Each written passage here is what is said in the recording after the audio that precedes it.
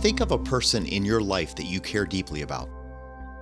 Isn't it true that you want to build him up by encouraging him, affirming him as a human being who is worth knowing and loving, and even challenging him in positive, life-giving ways?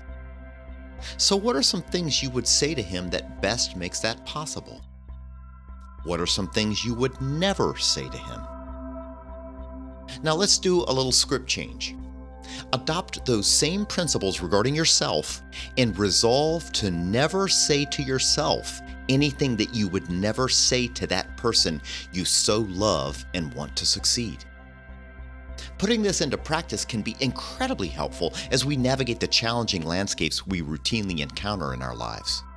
Now, this does not preclude being realistic regarding certain things about yourself, your circumstances, and your life approach that could use some fine-tuning, but it should definitely prohibit you from the kind of self-defeating, cerebral, verbal abuse directed at that person in the mirror who needs the kind of positive energy you are so determined to provide your loved ones. That makes sense, doesn't it? Let's take this one step farther and move it in a slightly different direction.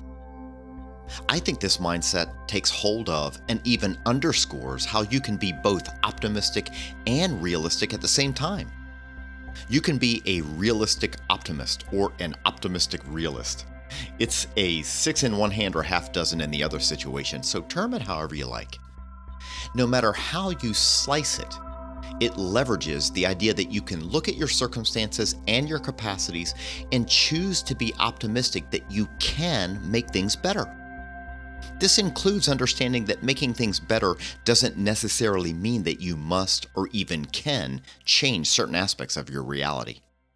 There are things about ourselves and our lives that are just there and are going to have to be handled, dealt with, and even endured. And so sometimes making things better is putting into practice thinking and behavior patterns that are geared more toward changing how you operate in the midst of these challenging circumstances.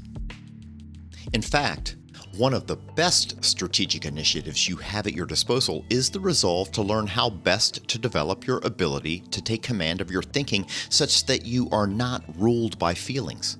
Why?